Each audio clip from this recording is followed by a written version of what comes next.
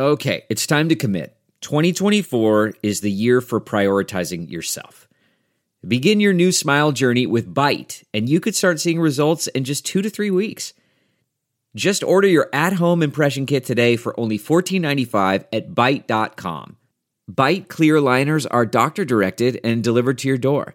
Treatment costs thousands less than braces, plus they offer financing options, accept eligible insurance, and you could pay with your HSA, FSA.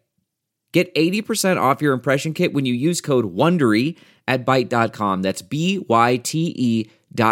Start your confidence journey today with Byte. The comfort of your favorite seat is now your comfy car selling command center, thanks to Carvana. It doesn't get any better than this. Your favorite seat's the best spot in the house. Make it even better by entering your license plate or VIN and getting a real offer in minutes. There really is no place like home. And speaking of home, Carvana will pick up your car from yours after you finalize your offer. Visit Carvana.com or download the app and sell your car from your comfy place.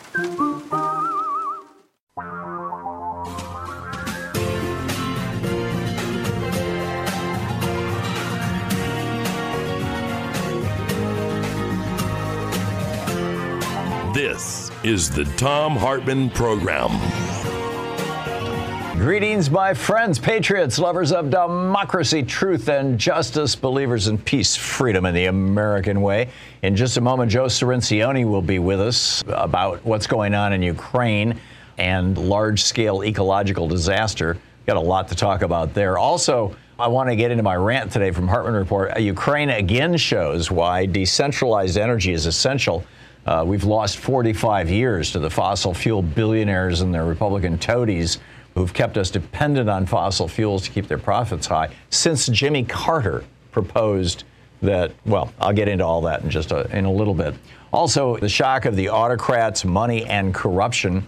But first, Joe Cirincione is on the line with us. He's the Distinguished Non-Resident Fellow at the Quincy Institute, former president of the Plowshares Fund, national security analyst, author of 7 books, including Nuclear Nightmares, Securing the World Before It's Too Late, and Bomb Scare, The History and Future of Nuclear Weapons. He served on the International Security Advisory Board for Secretaries of State Hillary Clinton and John Kerry, and was an advisor to the presidential campaign of Barack Obama, Bernie Sanders, and Elizabeth Warren. Quincy Institute, quincyinst.org is the website. His Twitter handle is Cirincione, Cirincione, with an at the beginning. Joe, welcome back. It's been quite some time since you've been on the program. I'm so glad you could make it. Well, thank you very much for having me, Tom, and that is the most complete introduction I think I've ever had. I want people to know who you are, because you're an impressive guy, and you've done some impressive stuff, and I have a lot of respect for your opinion, which is why I want to run some of these things past you. Let me just throw a couple of data points at you and get your response to them. The first is that the former foreign minister of Russia from 1990 to 1996 and a member of the Duma until 2000, Andrei Kozyrov, had a long tweet this weekend that I thought was absolutely fascinating. He was talking about, lots of discussion about how Putin is threatening nukes, and he says he sets up 3 predicates. He says, first of all, Putin has spent the last 20 years believing that Ukraine is not a real nation. And number 2, the Russian military. The Kremlin has spent 20 years trying to modernize its military, but so much of that money has been basically stolen by oligarchs, and Putin has no idea how bad his own military is to him because people are afraid to tell him the truth.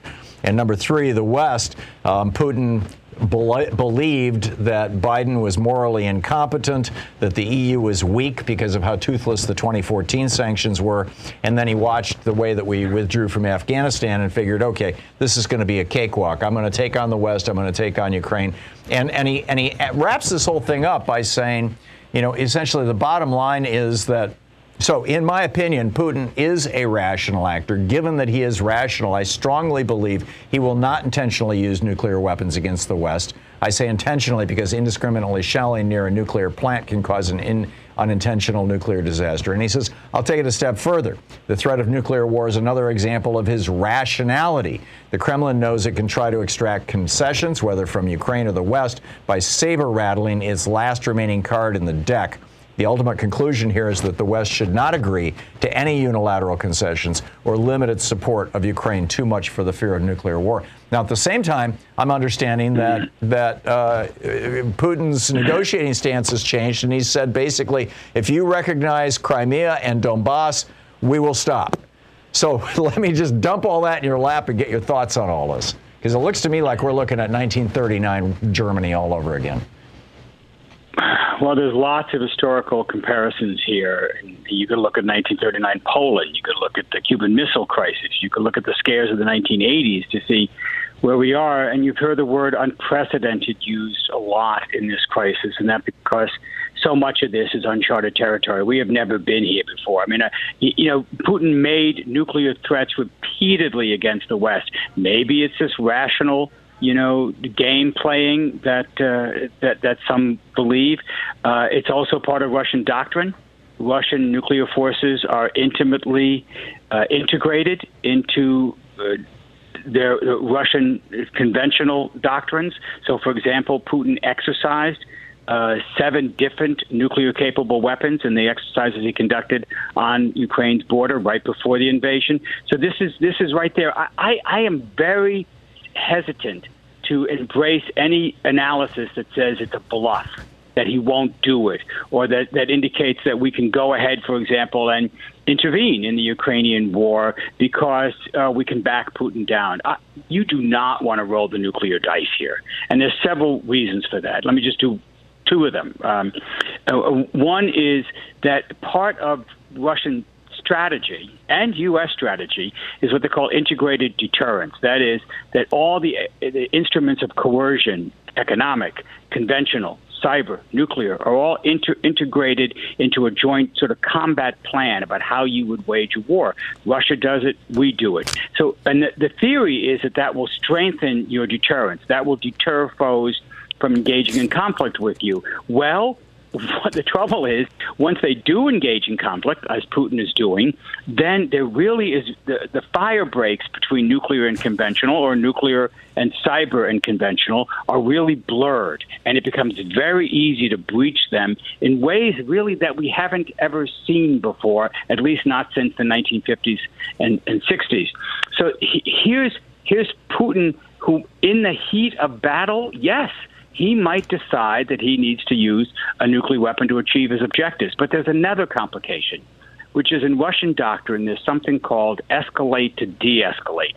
It's not clear that Putin believes in this. It's not clear it's integrated. But the theory goes, and Russians have written about it, that you would use a nuclear weapon first in a battle if you were losing the war. So if Putin starts to lose this war, something that was unimaginable a week ago, or it goes into an extended stalemate, or that he feels that the NATO and U.S. forces are going too far, then he would use a nuclear weapon first to signal the seriousness of his intent, to get the West to back off. And the argument goes it would be a small enough nuclear weapon, maybe half the size of a Hiroshima bomb, a tenth of the size, still much more powerful than any conceivable conventional explosive, still causing immense damage, but small enough that the West would back off. The trouble is, in any war game that we've played on this, once one side uses a nuclear weapon, the other side does not retreat. They feel they have to meet it in kind or even escalate in response. They're and like a gambler looking to who bets the house because he's losing at poker, you keep looking for that next move that you believe will be the decisive move. And in nuclear war games, what that means is the fight just escalates until everyone is throwing everything in and the game is over. So that's my concern about being a little too glib about nuclear use here. Is there a dividing line, as it were, between strategic and tactical nukes? I mean, I think when we talk about nuclear war, the possibility of nuclear war, most Americans flash back to duck and cover and giant missiles coming and taking out New York, Los Angeles, and Chicago. But in fact, it seems like what we're talking about are these battlefield nukes that Russia has hundreds of. We only have, I guess, fewer than 200 of them. And they're not, and ours are not as easily deployed, if what I'm reading is correct, and theirs are actually mobile on trucks and things.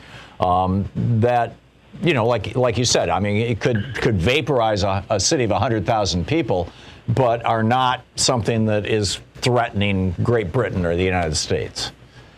Well, it depends where you are, whether you think this is a tactical weapon or a strategic weapon. Right. The distinction is mainly in range, not in size. So the weapons that we have that we consider tactical, for example, we have something called the B-61 bomb. It's an airdrop bomb. We have about 100, 150 of those stored in Europe, but we have hundreds more at home. So there is no Russia does not enjoy any kind of advantage in tactical nuclear weapons. They tend to have more of them. They just haven't disassembled them from the Cold War. They have a couple of thousand, we believe, in storage. But, once you go past use of a few nuclear weapons, it really doesn't matter anymore. There's no numerical advantage here. So those tend to be about 150 kilotons. That's 10 times the size of Hiroshima. But they're a dial a yield, so you can dial them down. And this has been sort of the fad in nuclear policy in the last 10 years, both in the United States and in Russia, of going for new, more usable nuclear weapons. Some in our military feel that we are self-deterred from using nuclear weapons. If we have this powerful weapon, why don't we use it? Well, they're too big. Right. So let's dial them down. Joe, bring them down to like a half a kiloton, still 1,000 tons of destructive force, but that would be something we could use and might be able to get away with it. I get it. Joe, we're 90 seconds away from a hard break I can't control. Should we be considering accepting Russia's nuclear or bargaining position and basically giving them a chunk of Ukraine? Will Ukraine go along with it? What's the best way to resolve this? No one knows how this conflict is going to end. It's very difficult to see either side prevailing militarily, so you have to be looking for a diplomatic off-ramp. That means compromise. That probably means Ukraine agreeing to some of Putin's territorial demands, however odious they might be. Although he's also demanding that they agree never to join NATO or the European Union. Well, that never is a long time, but that is what he's looking for. Neutral Ukraine, Crimea annexed to Russia, the republics in the Donbass region either joining Russia or being independent. Yes, those are his core demands. I don't think Ukraine is in any mood to agree to any of them right now. That may change as do you think it's possible brutal that occupation continues. Do you think it's possible that Ukraine could actually beat the Russian military, or do you think at the point that looks like it's going to happen, Putin's going to roll out the nukes? I don't think there is a winning military hand here for Putin. Even if he pummels the cities and occupies the territory, he can't sustain it. It'll be his Afghanistan. Wow. Well, yeah, I think that's increasingly apparent. It's remarkable. Joe Cirincione, non-resident fellow at the Quincy Institute, author of numerous books, most recently Nuclear Nightmares. Cirincione on Twitter. Joe, thanks so much for dropping by. It's always... Thank you, Tom. Thank you. Always great and very useful to get your input. Thank you. Raymond in Battle Creek, Michigan. Hey, Raymond, what's on your mind today? Hey, Tom, thank you. I've been discussing with my friends and family. I wanted to support Ukraine, so I say, I love democracy, and I talk about how democracy got spread throughout Europe after World War II. And as they realize, some of them are Trump fans, as they realize, I can see the anger in their eyes, and trying to catch these people before Fox News spins them off into the next thing. One thing that has been positive is I'll talk about how the forefathers warned of how money in politics could lead to something like this. But I really wanted to get this out onto your airwaves to help formulate this thought. Okay. So what specifically did you want to get out? The specific part is a lot of these people who liked the Trump presidency, they did not want to see a coup. They just feel like they're not being represented the same as, us. Yeah. And so I want to catch them because I tried to listen to a little Fox News last week, and they are spinning faster than I can even imagine. My head is. It's become a full-on propaganda channel. It's just breathtaking. But Raymond, if what you're talking about is the fact that Donald Trump correctly, when he was channeling Bernie basically during the Republican primary, correctly pointed out that both Democrats and Republicans have participated in Reagan's neoliberal scheme to ship our jobs overseas, and rebuild China instead of America, when he promised that he was going to raise taxes on rich people and lower taxes on average working people. Obviously a blatant lie, but he promised that to get into office. When he talked about how politicians, particularly Republicans right across the board, are bought off by big corporations. I mean, that was his hit in one of the Republican primary debates. I think a lot of people voted for him because they thought, oh, my God, here's a truth teller. It was like, I don't know if you ever saw the movie Bulworth, but, it was very much like that. The problem is that he was just lying through his teeth in almost every single instance. So is it your sense that as these Republicans are waking up to the fact that Trump is lying, and we still have this problem of an entirely bought-off Republican Party and at least 2 Democrats in the Senate that we know are bought off and probably a few more, that might help wake up Trumpies? Is that what you're saying? That's exactly what I'm trying to get to, Tom. And because most of them are not bad people. They wanted, and this is a great time for everyone to unite.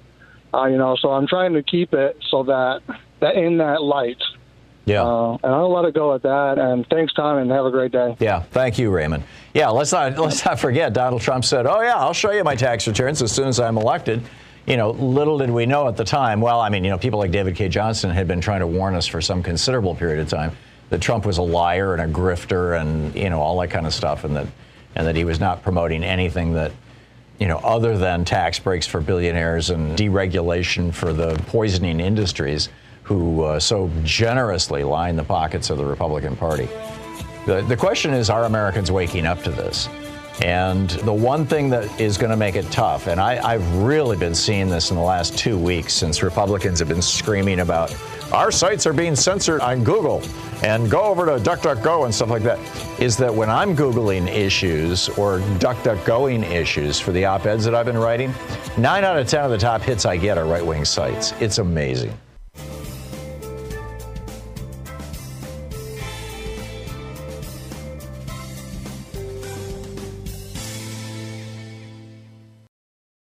Sometimes Louise and I just crave a restaurant-quality dinner at home without doing all the work or driving.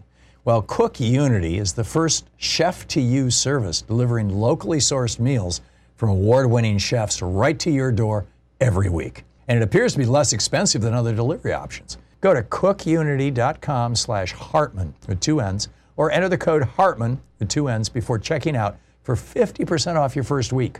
We just received our first meals from Cook Unity. And what a huge difference it is to get the best chefs in the country to bring creative, delicious meals to us and you every week. Every meal is handcrafted by chefs and made in local micro kitchens, not large production facilities. We just had the Chipotle maple glazed salmon with green beans and mango pico de gallo. It had everything we love in a meal. They have all sorts of options like vegan, paleo, pescatarian, gluten-free, and more. Menus are posted 2 weeks in advance, so you have plenty of time to choose. Experience chef-quality meals every week delivered right to your door.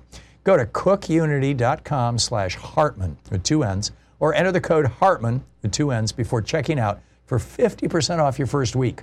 That's 50% off your first week by using the code Hartman or going to cookunity.com/Hartman. Delve into the shadows of the mind with Sleeping Dogs, a gripping murder mystery starring Academy Award winner Russell Crowe. Now available on digital. Crowe portrays an ex-homicide detective unraveling a brutal murder he can't recall.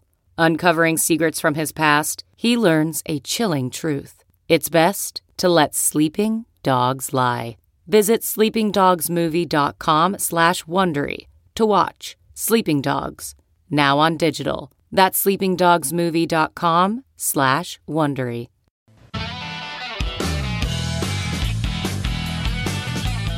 Welcome back. Tom Hartman here with you. Okay, my op-ed over at HartmanReport.com is, again, about oil in Ukraine, but a slightly different twist on it. You will recall that back in the day, President Jimmy Carter came out and said that, it's time for us to do something about the fact that we are so dependent on fossil fuel from foreign sources, and that, we really need to do something about that. And that was 1979. He gave a speech about this in 77, and then his big speech in 79. In fact, I've got a clip here from it, if I can find it. Here it is, right here.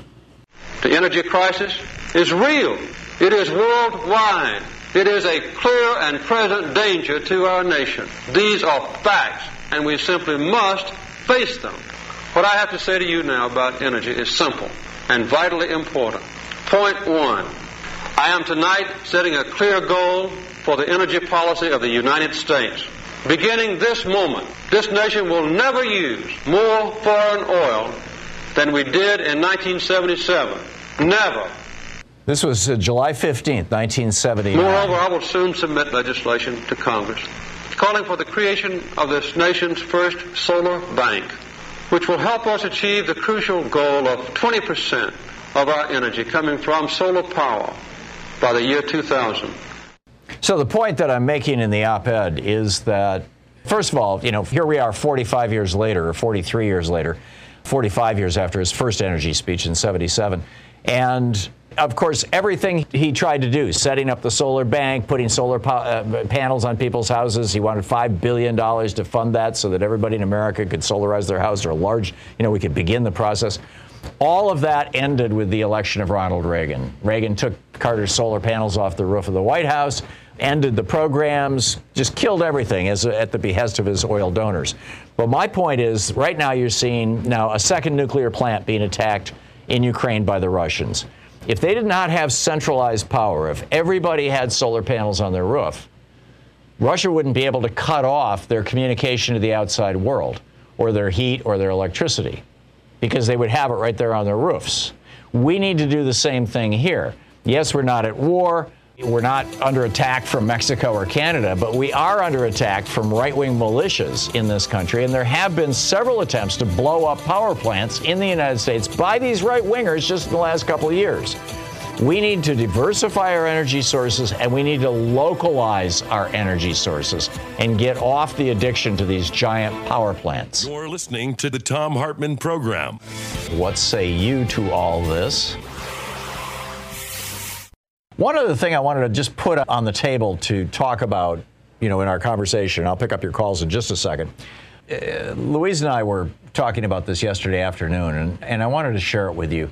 I'm guessing that we're not alone in this. Just, watching the refugees on TV and watching that family of 4 that got shelled by the Russians and immediately murdered by Putin's planes, it was shocking and painful.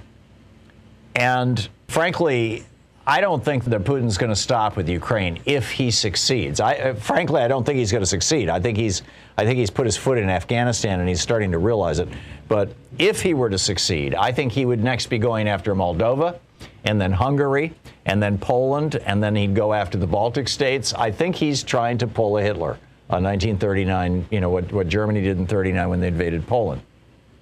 And in fact, I really think he would be going after Hungary, which shares a border with Ukraine, so, it's easy to get in, because he thinks that he has a fellow autocrat in Viktor Orban there. I mean, this is the reason why Tucker Carlson and Fox News are embracing Orban, because he's stacked the courts, he's turned the media, the entire media of the country, over to his buddies, over to his oligarchic buddies. I mean, Hungary is kind of a mini Russia in many regards. It still is sort of a democracy, and it is a member of the EU and of NATO, but Orban and Putin have been very, very close, and so I think that they were that he's thinking that.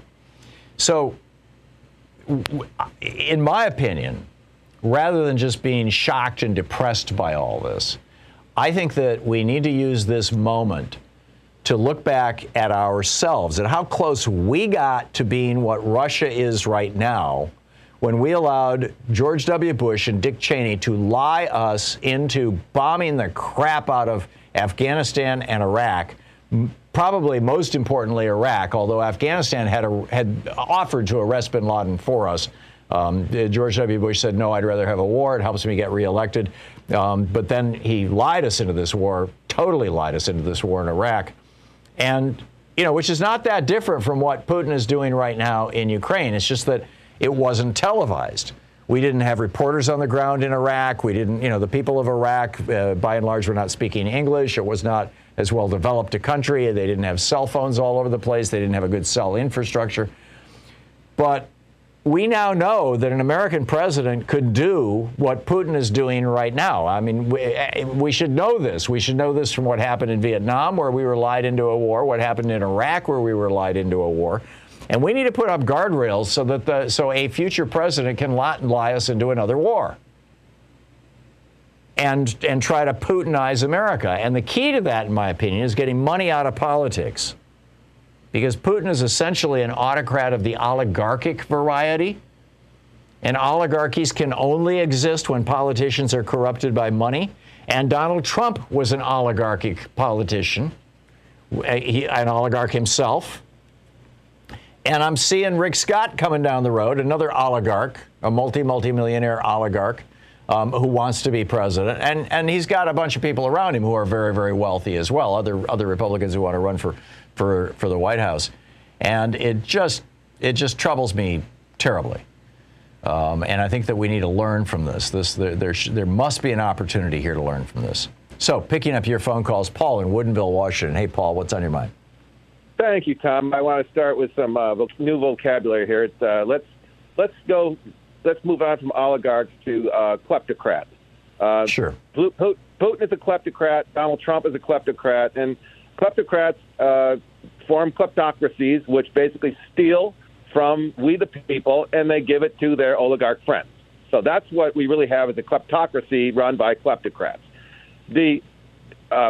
What you're talking about Iraq there, and my nuclear theory here is we were absolutely certain. This I will prove it to you that Iraq had no nuclear weapons. We were certain. So it was more than just a lie. We were absolutely certain he didn't, and here's why. What Putin is proving is that our theory of nuclear deterrence is false. The one we've been living under for the last 70-plus years, that, no one would launch a nuke because retaliation, mutually assured destruction. Yeah. Right? But that's if there's retaliation. And what we know is there won't be, and there shouldn't be, because it's the retaliation that commits you to the endless volley that leads to all-out destruction. Right. So what your guest was saying is that he's really nervous about Putin using, and Putin knows this, and frankly, all heads of state know this. And that's why, Tom, what other explanation is there that, no, we wouldn't retaliate, because nothing else explains why we are sitting back and letting somebody, Ukraine, get the crap kicked out of them in the middle of the street in front of our house just because they don't live in our NATO neighborhood. And that's because they say, we can't have a no-fly zone, because we can't have direct conflict with Russia, because we know that Putin knows what we know, which is if he launches a small tactical nuke, we will not retaliate. And what we're trying to do is avoid showing that we have an old maid card in our hand, that we have a card we can't play. Right. That's what we're trying to avoid, is to show that we can't retaliate. Well, I'm no military strategist, but it seems to me that if we were to say something like, if you use battlefield nukes in Ukraine, then expect a 50-mile corridor between the Ukrainian border and on the Russian side of the Ukrainian border, stretching 400 miles, to be bombed into rubble, with conventional forces or something like that. I mean, just threaten some sort of draconian response that is not nuclear. Is that what you're talking about? No, I'm not. I think that I don't know what I'm saying is we cannot retaliate with nukes. I'm saying that the old deterrent theory of mutually assured destruction. No, I get that, but are you saying that? So let me just try to understand what you're saying, Paul. Are you saying that we should retaliate in a way that isn't nuclear? I gave you an example. It's not one I'm advocating, but just pulling some idea out of the hat. That we should threaten to respond in a non-nuclear way, or we should simply say, if you use battlefield nukes, it's all good with us. We're going to still continue to send weapons into Ukraine. We're still, you're going to still end up with an ongoing insurgency on your hands. It isn't going to work for you anyway. So, do your best. Yeah, I think that's right. And then what has to happen is, at this point, it has to be Russia has to be under siege. In other words, it has to be completely choked off, surrounded, and we should block their their ports of entry, so that nothing can come in or out of Russia. And so if they will push back at that, and also on the Pacific side, they will have to do something about that. They will get aggressive about that. But what else can we do?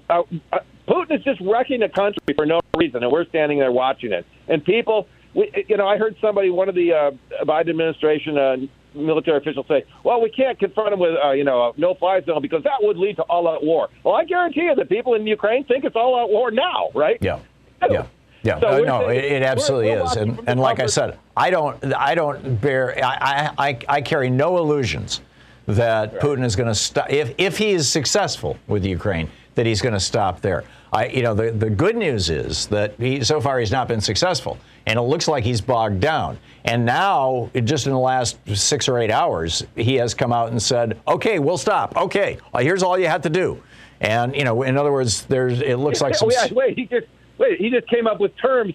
Here's my terms for releasing the hostages. And so I think what also, just to finish up here, Tom, is that what Putin's also shown, or what we've shown, based on the Budapest Accord, the Budapest agreements, is that why the hell would anybody, Iran, North Korea, nobody should give up their nukes now, because we didn't support Ukraine. We did not guarantee Ukraine's sovereignty when they gave up their nukes like we have to. I made that point last week. I mean, Iran has to be looking at this going, oh, you want us to give up our nukes just like Ukraine gave up its nukes?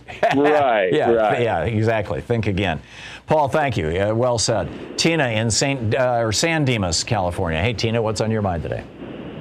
Hi, Tom. Thanks for accepting my call. Sure. I had a quick question. Would it be possible for the West to continue to support the Ukrainians militarily for an indefinite amount of time? I know there'll be terrible loss of life, but to continue to help them militarily until these sanctions take effect in Russia and, see what type of economic collapse happens in Russia, if the oligarchs get more involved, if Putin is overthrown. Would that be a possible scenario? I think that is the scenario that they're working on right now, Tina. And, there are guesses. There were a couple of interesting pieces this morning in the Financial Times and another one over on Business Insider, basically speculating how long before the Russian economy really and truly collapses.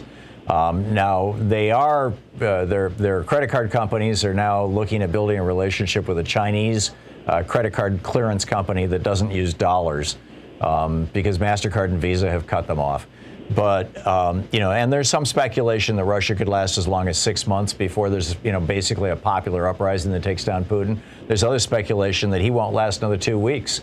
If he keeps this up. The big thing, I think, is Maersk, this giant shipping conglomerate, and the other one, I'm forgetting the name of it, but these two companies control some mind-boggling percentage, like over 90% of all the container ships going in and out of Russia. And they have both said, we're not going to deliver anything. So blue jeans, iPhones, whatever it may be, consumer goods, right? So this is going to bite hard. It is biting hard right now in Russia.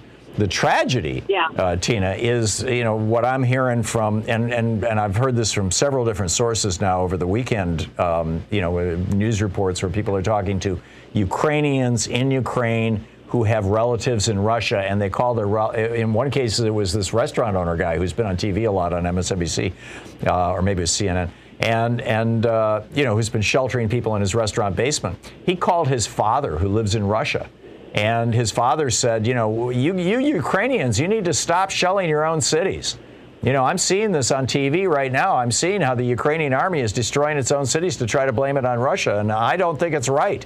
And the son who lives in Ukraine is saying, no, it's Russians who are killing us. And his father's like, no, the Russians are bringing food and warm clothing. Russia, our Russian soldiers would never do that. And this has now become a propaganda war. And the question is, how much can seep through Russian media now that they've blocked Facebook and they've made it a 15-year in prison penalty for even using the word war or invasion? How much can leak through? I don't know the answer to that, but, the protests in Russia appear to be exploding. Tina, I got to run, but thank you for the call. It's an extraordinary moment in history, an absolutely extraordinary moment in history, and a human tragedy. We'll be back. You're listening to Thom Hartmann. Visit ThomHartmann.com for audio and video archives. And of course, who's trying to make the most of this horrible moment? Every Republican in the employ of the fossil fuel industry. It's mind-boggling.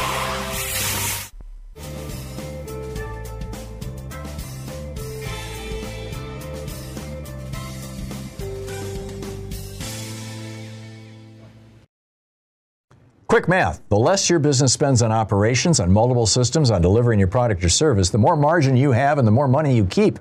With higher expenses on materials, employees, distribution, and borrowing, everything costs more. NetSuite is the #1 cloud financial system, bringing accounting, financial management, inventory, HR, all into one platform and one source of truth. With NetSuite, you reduce IT costs because NetSuite lives in the cloud with no hardware required. It's accessible from anywhere. You cut the cost of maintaining multiple systems because you've got one unified business management suite. You improve efficiency by bringing all your major business processes into one platform, slashing manual tasks and errors. Over 37,000 companies have already made the move. So do the math. See how you'll profit with NetSuite. By popular demand, NetSuite has extended its one-of-a-kind flexible financing program for a few more weeks. Head to netsuite.com/Hartmann with 2 N's. netsuite.com/Hartmann. That's netsuite.com/Hartmann. CarMax is putting peace of mind back in car shopping by putting you in the driver's seat to find a ride that's right for you. Because at CarMax, we believe you shouldn't just settle for a car. You should love your car. That's why every car we sell is CarMax certified quality, so you can be sure with upfront pricing that's the same for every customer. So don't settle. Find love at first drive and start shopping now at CarMax.com.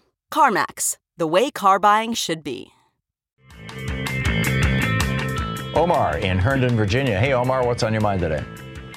Tom, the prophet, truth, justice, democracy, peace, prosperity, common good, and the American way. Good day to you, sir.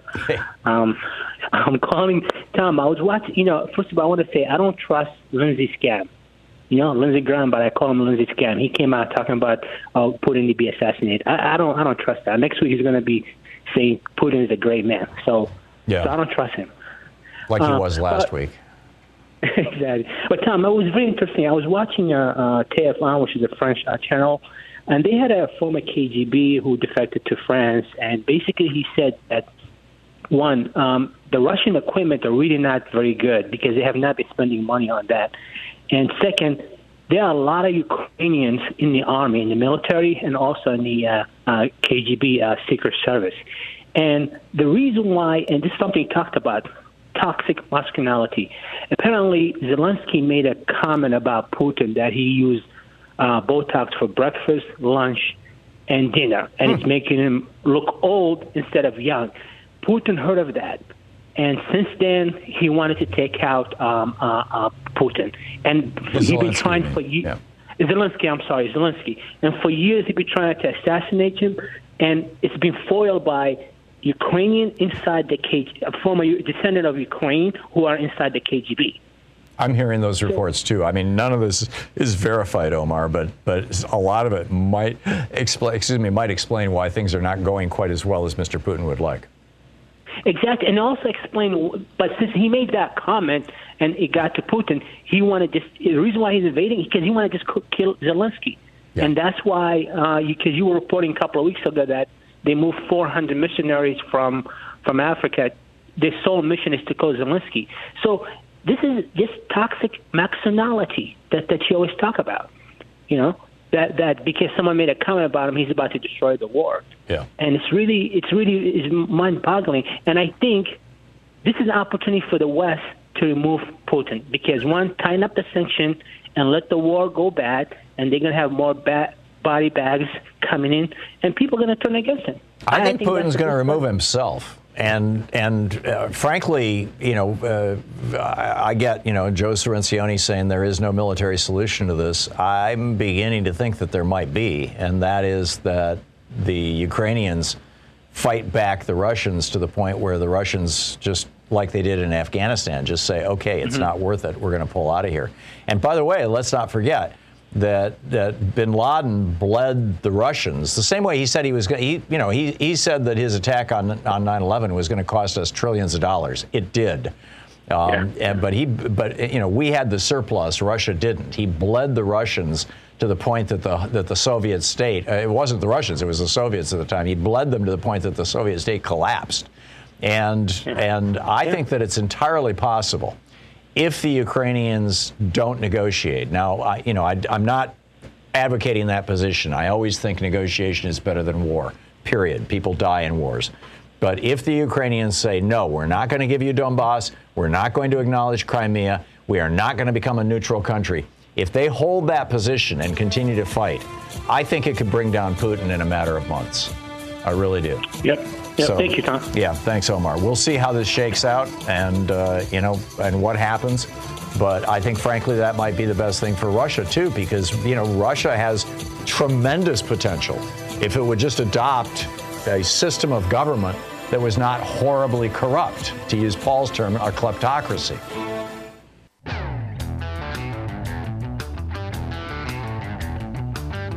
And welcome back. Malcolm in Bluebell, Pennsylvania. Hey, Malcolm, you wanted to talk about the trucker tantrum here? Yes, sir. Once again, I think you have to follow the money. I'm on the interstate right now. If you notice with big rigs, they have two gas tanks, one on the left and one on the right. And right now this morning, gas is over $5 a gallon for diesel fuel. So I think a lot of these politicians are supporting it because the fossil fuel company is laughing to the bank. Because you're driving trucks that get 3 to 4 miles per gallon. It's over $1,000 to fill up your gas tank, and that's just diesel fuel. So what's your, other than the obvious self-defeating, impact of spending thousands of dollars to drive to Washington, D.C. to protest mask mandates that no longer exist, is there another point you're trying to make here, Malcolm? My point is, like the Tea Party, I think most of these truckers are getting funded to actually pay for the fuel, and it just gives the media another soundbite to get behind. Oh, they are. They're running GoFundMe campaigns, and there have been right-wingers who have been funding this thing. Yeah, absolutely. You're absolutely right. Just like the Tea Party, this is just another scam. I don't know how to say it. It's not a smart vehicle to try and drive across country with at least diesel fuel being at a record price right now. Yeah. One last thing real quick. The owner of the Brooklyn Nets basketball team was a Russian oligarch who sold the team, I believe, in 2019. He's a well-known Russian politician as well as billionaire, and it's been suggested that Putin maybe forced him to sell the organization. It's the Brooklyn Nets NBA team. Oh, that's interesting. Okay. Thanks a lot for that, Malcolm. Ray in Lancaster, California. Hey, Ray, what's up? Hi, Tom. Thank you for another great show, and thanks for taking my call. Sure. Tom, we need to be very efficient to avoid these trillions of dollars we're spending these trillions of dollars and all the lies, which is so sad to see on television. We should think of Putin as a cancer that's metastasizing. We've tried chemotherapy. We're trying chemotherapy with all the financial sanctions. And if that doesn't work, and we should really think about doing this quickly, maybe going in quietly and taking Putin and his lieutenants out. Get rid of the head of the snake. Yeah. Otherwise, A, Ray, easier said than done. B, governments don't do that because every government wants to make, the head of every government in the world wants to make sure that they're not next.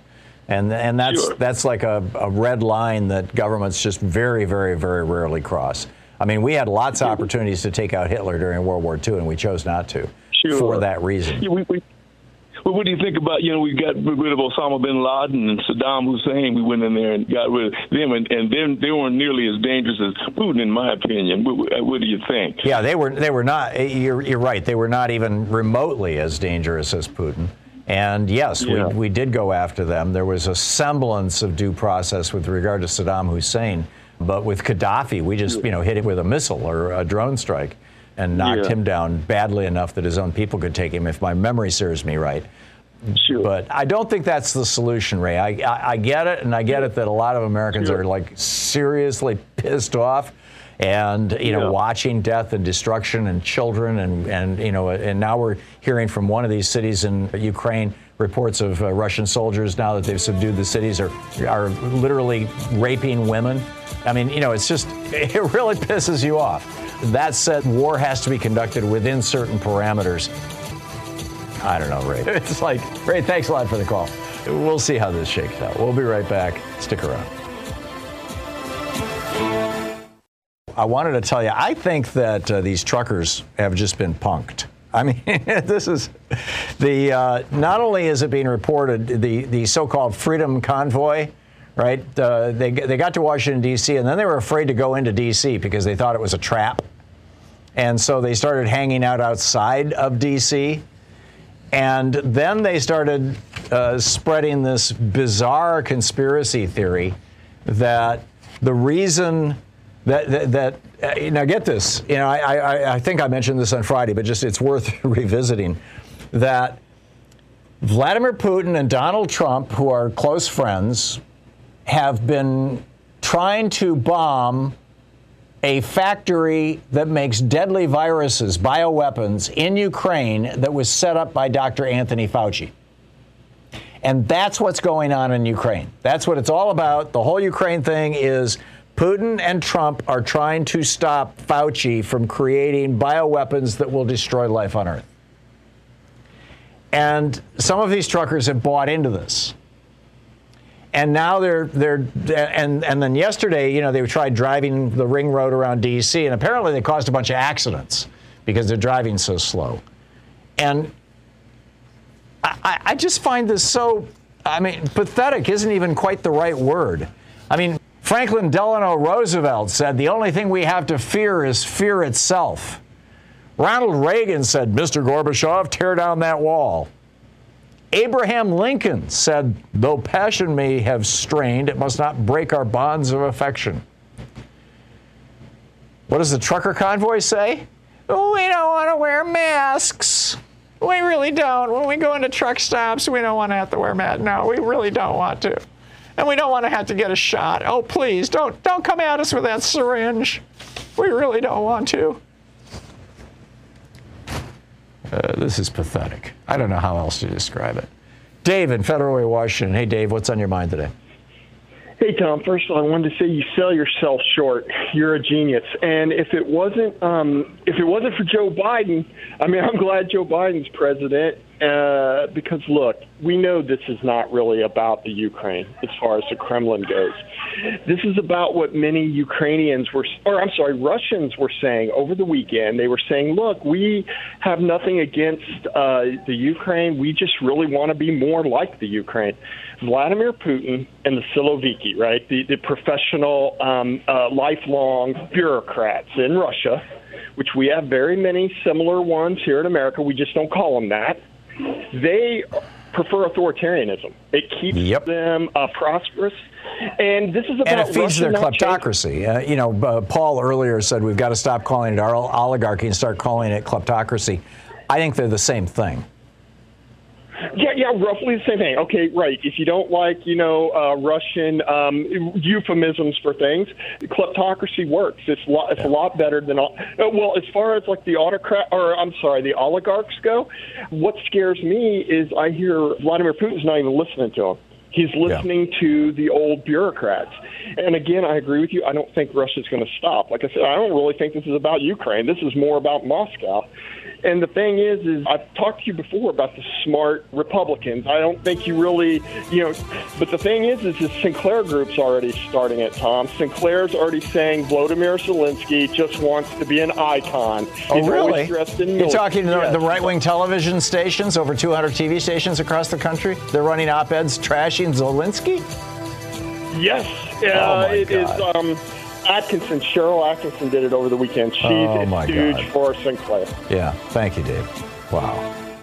Assuming Dave is accurate, every time you think that the right wing has hit a new low, they surprise you again.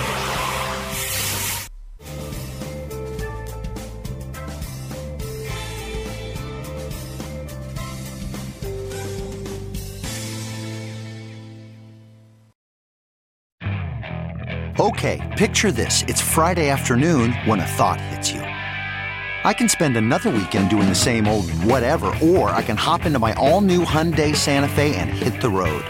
With available H-Track all-wheel drive and 3-row seating, my whole family can head deep into the wild. Conquer the weekend in the all-new Hyundai Santa Fe. Visit HyundaiUSA.com or call 562-314-4603 for more details. Hyundai, there's joy in every journey.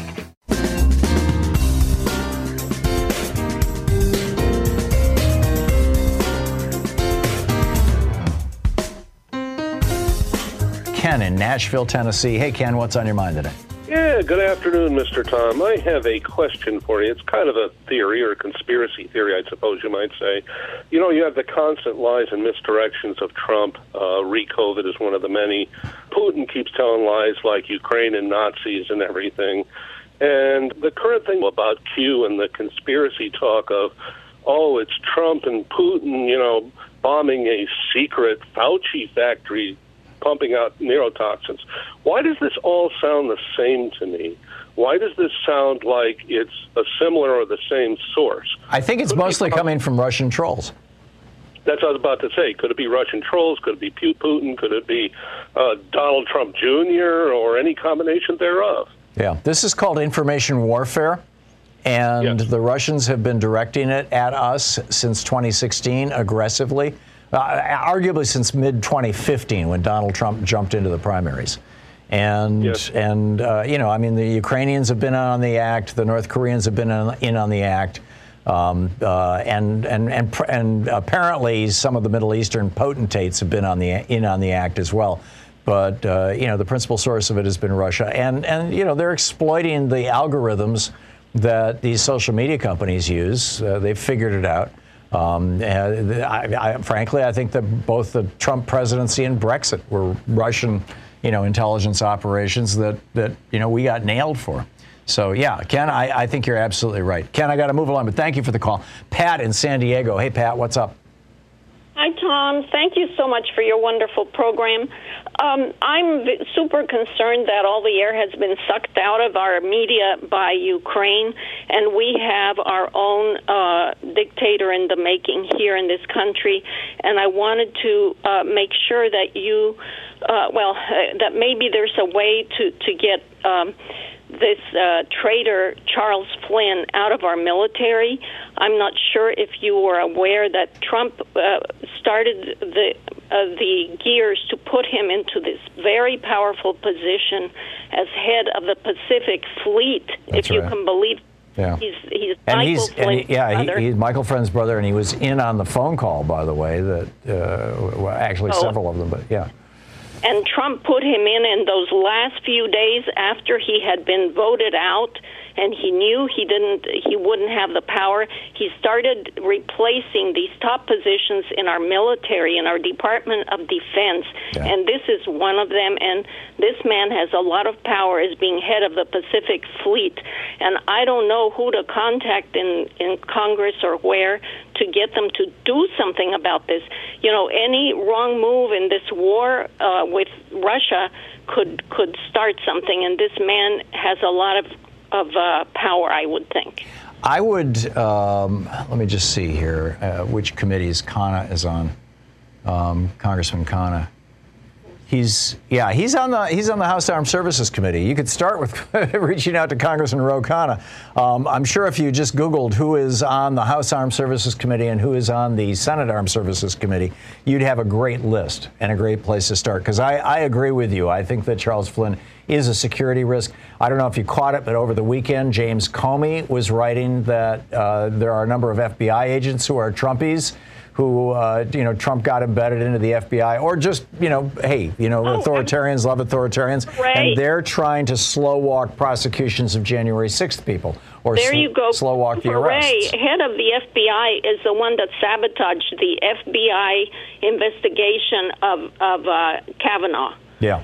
And he You're gave absolutely right. all of the tips to Trump instead of pursuing them. So we cannot trust that man, and he's the head of our FBI. Yeah, I'm with you. Pat, thank you for the call. Karen in Waynesville, North Carolina. Hey, Karen, what's on your mind today? Thanks for watching us on Free Speech. Yeah, I'm actually listening more on TuneIn Radio because my internet's not really very good. But anyway. Okay. It's good, too. I just you were talking earlier about Jimmy Carter's push for alternative energy and then Ronald Reagan destroying that. My father was literally a rocket scientist, worked on the Manhattan Project and everything. And he was at Westinghouse towards the end of his career working on alternative energy. And his name is on the patent that is the big windmills that Siemens produces. He developed that at Westinghouse, and then when Reagan got elected, all the subsidies to Westinghouse from the government were shut down, and they had to shut down their R&D department, and he was forced to retire early. Amazing. And yeah, and it was luckily before he passed away that he was able to see that that windmill pictured on Business Weekly. It was the cover photo, and he goes, "Oh, that was mine." You know, he got to take that pride in it, even though he never got a penny out of it, and it never was manufactured by Westinghouse. Yeah. So anyway, what's truly amazing, Karen, is how completely down the memory hole Jimmy Carter's efforts have gone. I mean, yesterday when I was writing this op-ed for today, I listened to his entire 1977 speech. It was 40 minutes long or thereabouts, and his entire 1979 speech, which was, as I recall, around 35 minutes. And he was so clear. He was like, we've got to get off oil. We are addicted to other countries. It's warping our geopolitics. It is causing, inflation at home. It's making us vulnerable to petro-billionaires, essentially. He was so clear about this, and he had such great proposals. And had Reagan not destroyed Carter's initiatives, and had Bill Clinton brought them back, which he failed to do totally, we would, Carter had us set up so that by the year 2000, 20% of all of the electricity in America would be produced from the solar and wind. Or just solar, actually. Yeah, we'd be in a different world. We really would, and we would be the leaders of that different world, and people would get it. It's just remarkable. Was Siemens is that the only company that's making the windmills that your dad invented? I don't know. They may have, sold licensing, after that. I knew nothing about the inner workings of any of that. Yeah. It is. He retired. Yeah. I'm sorry, go ahead. Oh, he retired and went into dementia, not that long afterwards. And and I know there's problems with the wind turbine designs, and there's probably, updates need to happen, upgrades need to happen. There's different ways. There's 100,000 different ways to get energy that's renewable. Yeah, that's from tidal power, solar, wind, water, everything. Biomass, and geothermal. Yeah, absolutely. Yeah, all of it. Karen, thank you. Yeah. Thank you very much for the call. Thank you. Wonderful show. Thank you. Thank you. Back at you, and a nice memory for your father. Thank you. John in Phoenix. Hey, John, what's on your mind? Hi, Tom, longtime listener. Thought I'd give an update on the Joy situation. First of all, I'm pleased to hear about New Mexico's college. But as the bearer of bad news, the postal board that controls the Joy has right now a 5-3 majority over the Democrats. And at the end of last year, they unanimously appointed a gentleman by the name of Roman Martinez as the chairman. Right. A Democrat who's a pro-DeJoy guy. Right. And the people that Biden nominated for the board are still pending Senate confirmation. One is a guy by the name of Dan Tagliarini, who was at one point Obama's GSA, General Services Administration chief. So he seems like a safe bet. But the other guy that Biden nominated, and it confuses me, is a person by the name of Derek Kahn, who is a Republican. And number two, he was a chief advisor to Moscow Mitch. So if the if they're confirmed, there's one guy that's a holdover from Trump administration, a guy by the name of Barger, but he's going to resign as soon as this Khan guy is confirmed. So even if all the confirmations go correct, it's going to have a 5-4 advantage for Republicans.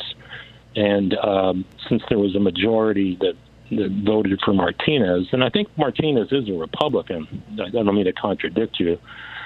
But so it would be 5-4, and it looks like DeJoy would stay at least until December 22nd, when two of the Republicans, Moak and Zoller's, terms are up. Right. But if the Democrats lose the House, then that goes away. Well, they would have to lose the Senate, actually. That's where the confirmations happen, right. Not in the House.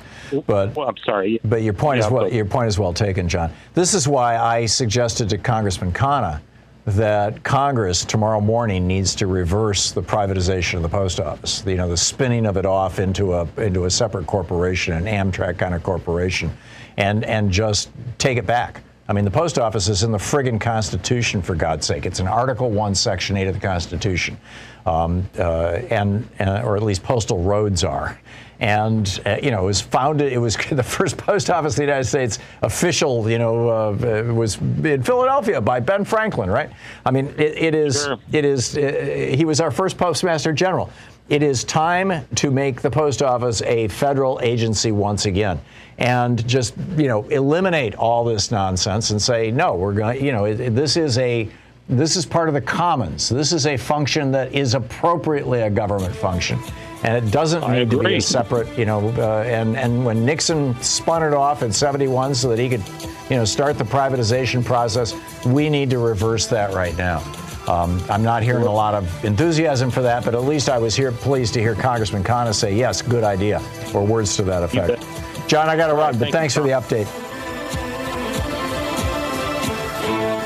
Mike in Charleston, South Carolina. Hey, Mike, what's up? Hey, before I get to my point about making life more affordable for people to live paycheck to paycheck, I'll make a comment on Medicare now paying for these home testing kits for COVID.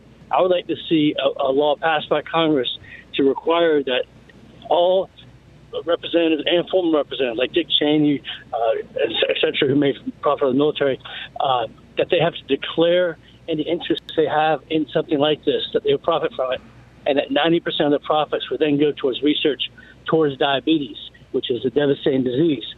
Now, sugar, in some people's mind, is evil and should be banned. It should be taken off the planet, so to speak. So that's like people talk about oil in the same way, okay? However, we have a need for oil right now. We cannot convert to new sources yet, and it's foolish not to be drilling and having safe new pipelines to transport oil and gas in our own country and pay for ourselves. Yeah. We are drilling, Mike, and as Jen Psaki pointed out, there are 9,600 oil leases where the oil companies could be drilling that they're just sitting on right now. They're just sitting on them. Meanwhile, they declared a $46 billion profit. They're using 40% of it to buy back their own stock so that their executives can buy a new mansion. That's what's going on with this criminal oil industry in the United States. We'll see you tomorrow. Same time, same place. In the meantime, get out there, get active, tag You're It. There's so much that we can all do. Share the good stories with friends and family, eh? Have a great afternoon. Be good to yourself and the people around you. You've been listening to Thom Hartmann. For audio and video archives, visit thomhartmann.com.